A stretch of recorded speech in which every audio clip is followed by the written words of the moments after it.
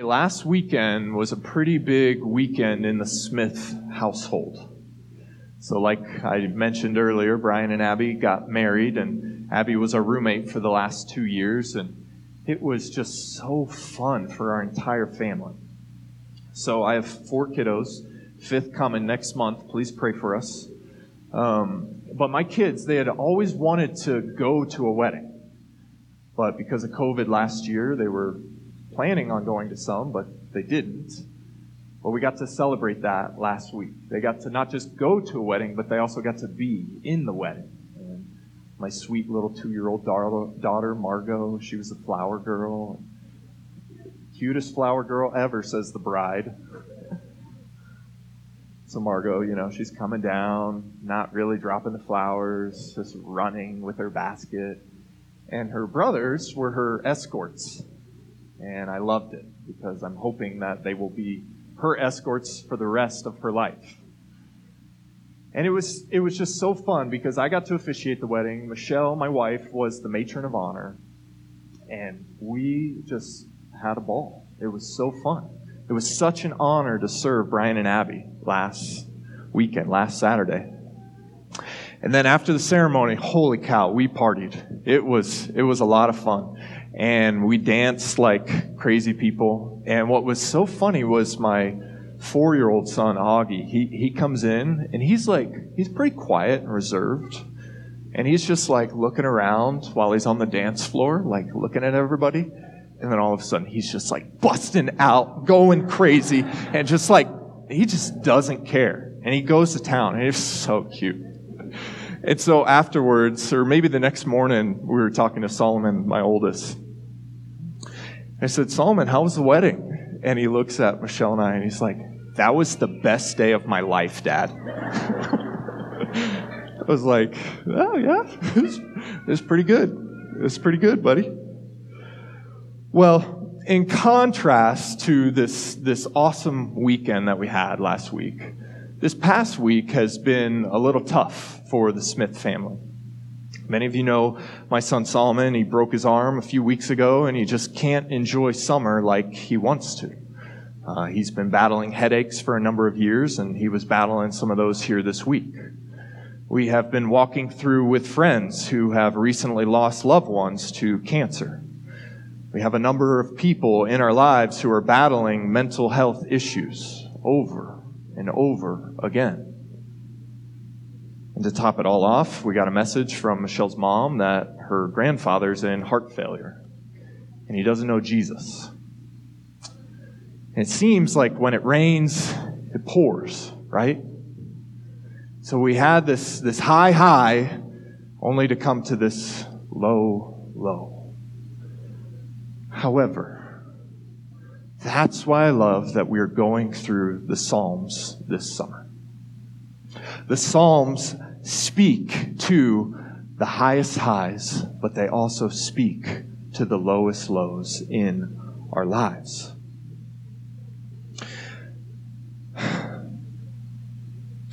The Psalms are very helpful for us because they teach us to not just suppress our emotions, which is all too common in our culture, but they also teach us not to express our emotions as a means to our own end. No, the Psalms teach us to express our very feelings, emotions, the highs and lows, and direct them directly to God.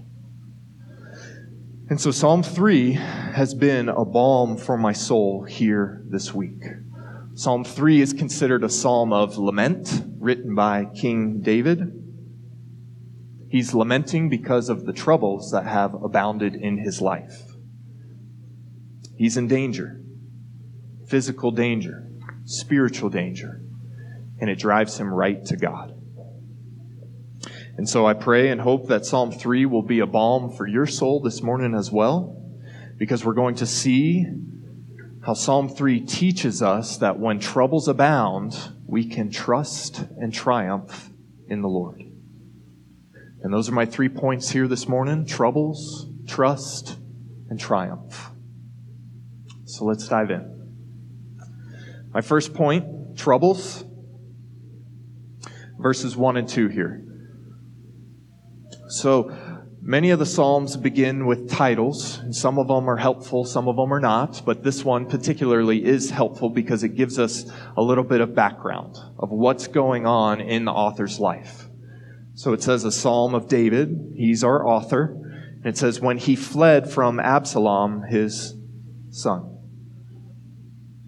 So the context of this psalm is found in 2 Samuel, specifically chapters 15 through 17. And we have Absalom. So if you're unfamiliar with Absalom, is David's son, one of his sons. And he's quite the character. He's described as no one has been praised as much as Absalom for his handsome appearance. From the sole of his foot to the crown of his head, there was no blemish. How would you like to have that reputation? No blemish. Any of us think we do have that reputation, but we know. Well, Absalom might not have had blemishes in his appearance, but he certainly had blemishes in his character. You see, Absalom, his son, he devises this plan, a coup to overthrow his father and become king in Israel. And so David, the king, the warlord David, he sees this scenario. He understands what is up against him. And he runs. He flees. He gets out of Dodge. The proverbial fight or flight instinct comes in with David, and he's out of there. He gone. He flees. And that's where we come to Psalm 3, this prayer that we find ourselves in this morning.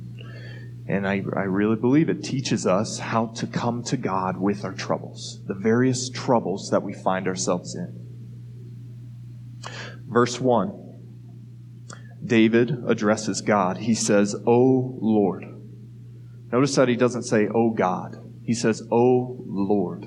That is all caps, Yahweh, the covenant, the faithful covenant name of God. David addresses him. And then notice the repetition of the many words, many. He says, "Many are my foes. Many are rising up against me. Many are saying." This is poetry. It's a poetic understatement of what David is facing, what he's experienced. The many who have once praised him are now against him. The many who once praised him when they said, "Saul has slayed his thousands, David his tens of thousands." The counselors, generals, soldiers who were for David, the people of Israel are no longer for him. You see, it's not just Absalom that's after him, that wants to overthrow him. David has many enemies, and they're multiplying and they're rising against him. These foes, they're after him and they want him dead. So David is in this physical danger. This physical danger is going on here. But I really believe that there's something deeper going on here, which is causing David to lament. Verse 2, "Many are saying of my soul, there is no salvation for him in God." Notice that it's not just the physical danger that's what's going on here. No, I think the deeper reality is a spiritual danger. You see, these words that are coming at David, says they're piercing his soul. They say of his soul. They're attacking David for who he is and what he has done in his life. And if you know the life of David, he's been marked by his sin, namely his adultery with Bathsheba and then the murder of Uriah, one of his mighty men, the most faithful to him. David takes him out for his own ends.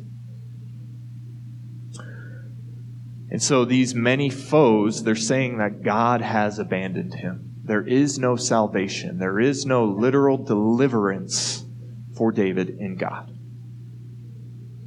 He must not be the king. His sin has marked him and will forever mark him. And God has left him. You see, David's character is being attacked here. The very identity, who he is as king. So there's not just this physical danger. There's a deeper spiritual reality going on here. And these sharp words cause David to lament. Lament to God. His soul is troubled, and he is in great despair. There have been a few times in my life when I have had an element of despair, maybe similar to this, maybe not. But as I mentioned in my introduction, my son Solomon, he's battled with headaches. He's battled with these for a number of years. I'm thankful for the many of you who have rallied around us and prayed for our family. And my little guy, he's 7. And they started a couple years ago. We'd go up to altitude and he'd get a headache and he'd sleep it off, or we'd give him some water or protein like any little boy needs. But then they just kept coming, and we talked to the pediatrician, and she said, it's no big deal. Some kids just grow out of it, but he hasn't grown out of it, and it's caused this fear in my soul. And so we've gotten him some medicine, hasn't worked. We got him an MRI, didn't tell us anything, came back clear. We even got him some glasses. He looks like Harry Potter with these like round glasses. But nothing has helped, and he continues to battle these things. And so I cry out to God, and Lord, why? What's going on here with my little man? Is this for something that I have done? Is this for my sin? And I begin to turn inward on myself and blame myself, and I pray and I ask God, would you take it away from him? Would you give it to me?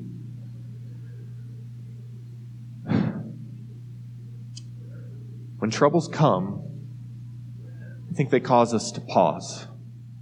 They cause us to pause and reflect, or so they should. And with our passage here this morning, the trouble that David finds himself in causes him to pause. And you might notice the word in your Bible, Selah. If you're a Hebrew scholar, you might pronounce it Selah. This is a unique word.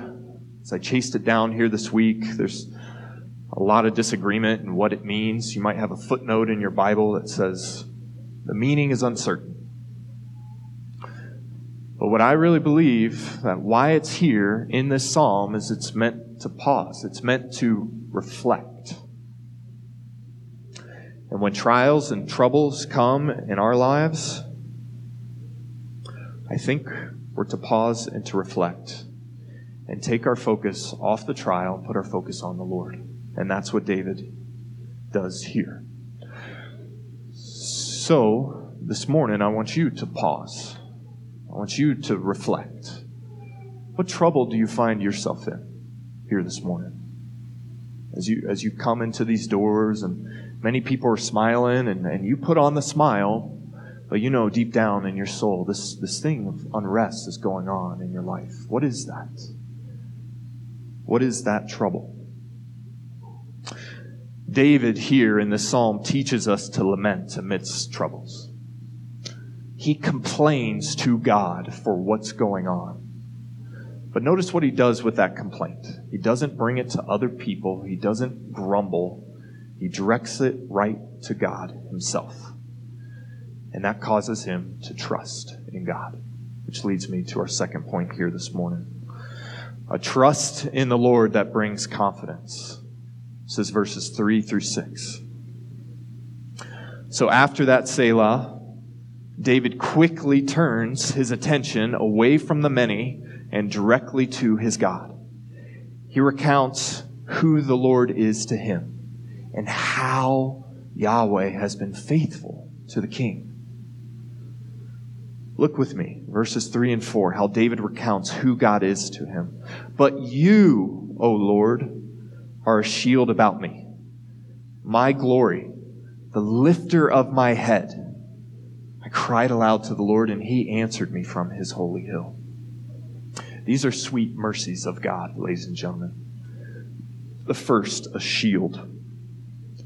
What David is saying here, as God being the shield, it's not your Captain America shield, okay? It's not the shield that you have on your arm in hand-to-hand combat.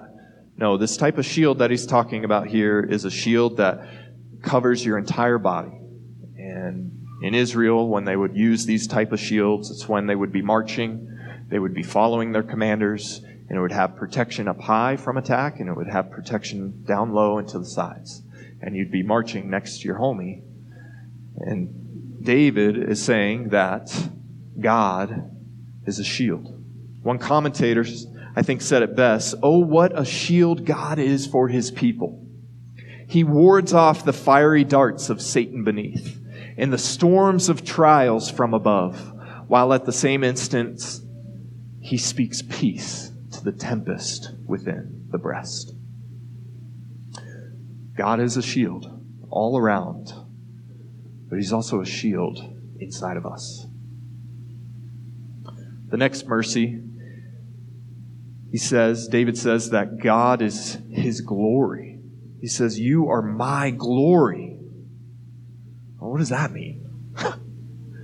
Well, glory means weight or significance. I feel like at least a couple times a year we preach a sermon on glory. Well, David's glory is not in what his foes are saying. He's not giving weight or significance to what his foes are saying about his character or his identity or even being a father to Absalom who's coming after him. None of that. David relocates his glory. He relocates the weight and significance in his life to God. Now, why? Why does he do that? Well, I think it has to do with the next mercy, that David says that God is the lifter of his head. You know, when you're down, when you're troubled, when you're in despair, you're sullen. Your countenance is down. But what David is saying here is he's expressing trust in God that he will lift his head. He already has done it in David's life. David was this humble shepherd boy. God anointed him as king. God exalts the humble. And he will restore David to honor. David knows that. And he's expressing trust because God has promised from David's line that there will be a king that sits on the throne forever. And David knows this. And David takes God at his word. And his trust builds. His confidence builds in God. Notice that his confidence isn't just in the knowledge of the future, nor in the might of his forces around him, but it's in God. God is the very lifter of David's head. And then there in verse 4, David has this bedrock of trust in his soul as he expresses it. David cries out to the Lord. And I think this is very interesting and pointed here in the text, that as we have direct opposition from the foes coming to David with their words, David then turns his words to God. His words are the ones that pierce through the heavens and to God, where he is, on his holy throne, in his holy mountain. Our God is in the heavens. He does all that he pleases. Psalm 115:3. David's cry is louder, stronger, and outsoars the cry of his foes. And how do we know that? It's because David says that God answered his prayers. And again, I think this is a great model for us when troubles abound, to cry out to God verbally. So often we become just so inward and internal, and we know God is there, and we have a direct line to him through Christ, and we just send him a little text message in our mind. Ladies and gentlemen, let us cry out to our God. We have a great means of grace and mercy in prayer. And David expresses that here verbally. He cries aloud to God, and God answers his prayer. David's trust is not in his troubles, but David's trust is in his God, and his trust abounds.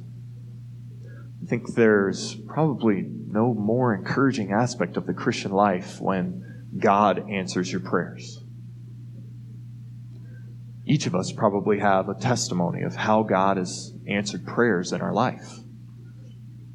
Years ago, I read this great book called A Praying Life, and he had this real practical tool of you take little note cards, and you have a note card for particular person or area in your life that you want to pray for. And you write those things down, or scriptures that you pray for that person. It's been sweet over the years just to see how the Lord has answered those prayers. And it causes me to pray more fervently. And it takes my focus off my troubles and it puts them on my God. Sweet cordials to the soul, one commentator said, of answered prayer. And then we come to our second Selah. Rest in the answered prayers of God. That's a great place to rest. Amen? And so as David's trust abounds, he looks at the other areas of his life and he has confidence. Verse 5, he's talking about sleep. David's not battling insomnia. He's not tossing and turning all night. In fact, he's camping underneath the stars. He's out in the elements, and the Lord gives him sweet sleep and rest. He's not in the comfort of his kingdom. He's not in the comfort of walled Jerusalem or in the cush bed of a king. No, he's out in the elements. But the Lord gives him rest, sleep. Don't we all want that? Sweet sleep. We're about to have a baby next month, trying to catch up on all the sleep that I can. And then David gets woke. It says it right there. I woke again. It's not that kind of woke. Praise the Lord. No, this type of awakeness that David's referring to, it's the Lord's work. The Lord has sustained him. His trust is firm and his confidence abounds. And then in verse 6, notice that the fear is gone. As David's enemies might encircle him all the way around, his heart is firm. His trust in the Lord is secure. He's no longer afraid. Why? Why? I think it's because David relocated his glory. I think it's pretty clear here in the psalm. His glory is no longer found in who people say he is or some sort of position that he's aspiring to. He's relocated his glory in the Lord. So this morning, if you find yourself crippled by fear, if the trouble that you reflected on just a few moments ago, you find yourself being anxious about it time and time and time again, even if you find yourself tossing and turning at night on your bed, let me encourage you, examine your heart. Examine what you're giving weight and significance to in your life. Where is your glory found? When troubles abound, idols are certainly exposed. But we can have a deep trust in the Lord. And the way that we do that is see how He has triumphed for us. And that leads me to my third point here this morning. Triumph of the Lord. This is verses 7 and 8. And so amidst David's troubles and his trust in the Lord, we see that it is God who triumphs on David's behalf. Verse 7, he says, "Arise, O Lord, save me, O my God." If you notice, the entire psalm, this is David's prayer. This is his cry for deliverance. And contrasted with verse 1 and the many of those who are rising up against him, he's calling on the one who will rise, simply rise, and make his enemies fall. David's request is like a war cry here, a battle cry. Short, simple. It's confident in Yahweh. Because David knows that the victory, the deliverance, the literal salvation, it belongs to the Lord. Verse 7, David says that God is the one who strikes the enemies on the cheek. He breaks the teeth of the wicked. Some of us might kind of bristle at that. It makes you uncomfortable. I kind of like it. I'm a hockey player. Break the teeth. I think if David played modern day sports, he'd definitely be a hockey player. He's not afraid to drop the gloves. No, it's poetic language here. Much like a lion comes and devours with his teeth, much like enemies who hurl insults with their words. No, God takes care of this problem. He breaks their jaw so they cannot speak.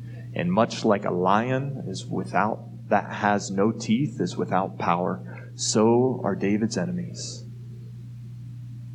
God does cause David to triumph over his enemy. And even in the context of 2 Samuel, we see the eventual demise of Absalom.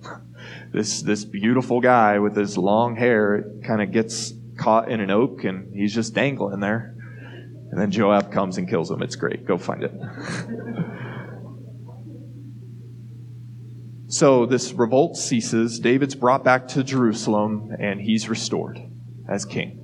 God is the lifter of David's head. But notice the praise that David has for the Lord's triumph on his behalf. Verse 8. He says, salvation belongs to the Lord. In direct contrast to the lies from his foes in verse 1. Salvation belongs to the Lord. This is the bookends to our psalm here this morning. I think more than that, though, salvation belonging to the Lord is the bookends of the Christian life. You see, salvation does belong to the Lord. It is His work. It is His doing. He is the one who will bring you and will bring me to completion at the day of Christ Jesus. So often we want to have some sort of say in our salvation. We want God to look upon us for what we did, or we've been marked by this or that good thing. We often think, oh yeah, it was the free will of man that chose God. No, the election of God rests in Him and Him alone. Charles Haddon Spurgeon, I think, said it best, the old prince of preachers from the 1800s. In his commentary on Psalm 3, he had this quote. Stick with me, it's a little long here. He said, search the Scripture through, and you must. If you read it with a candid mind, be persuaded that the doctrine of salvation by grace alone is the great doctrine of the Word of God. Salvation belongeth unto the Lord. This is a point concerning which we are daily fighting. Our opponents say, salvation belongeth to the free will of man, if not to man's merit, yet to at least man's will. But we hold and teach that salvation is from first to last. In every iota, salvation belongs to the Lord. He chooses His people. He calls them by His grace. He quickens them by His Spirit. He keeps them by His power. Spurgeon ends his quote by quoting the Apostle Paul in Romans chapter 9. He says, so then it depends not on human will or exertion, but on God who has mercy. Ladies and gentlemen, this is the sweet grace of God, that He has provided the very means for your and my salvation, namely Christ Jesus. Do you not see that the greatest enemy that comes against you is yourself? That it is your own sin before a holy God? And look what God has done. Look what God has done when we were enemies, opposed, despising Him, wanting to chart our own way as rebels. Much as Jonah was a rebel, and in the belly of a whale, he cries out, salvation belongs to the Lord. Jesus is the one who has triumphed. Jesus is the one who lived, who died, more than that, who was raised. He saved us. He saved us from ourselves. And now, what a friend we have in Jesus. We are no longer enemies, but we are friends. More than that, we are children. We were opposed. Now He has given us a seat at His table. We are co-heirs with Christ. So this morning, when you walk in here, I'm not here to minimize your trouble and what you're walking through. It very well may be painful.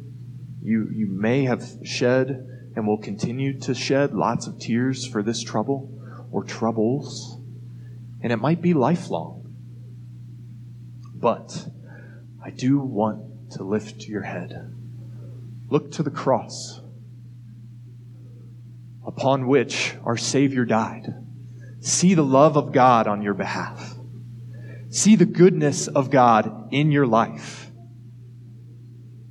You see, when we put things into perspective with the cross, all things come into focus. All troubles are squashed when we know that we have an advocate for us, namely Christ Jesus. God has given you His Word. God has given you His church. Most importantly, God has given you Himself.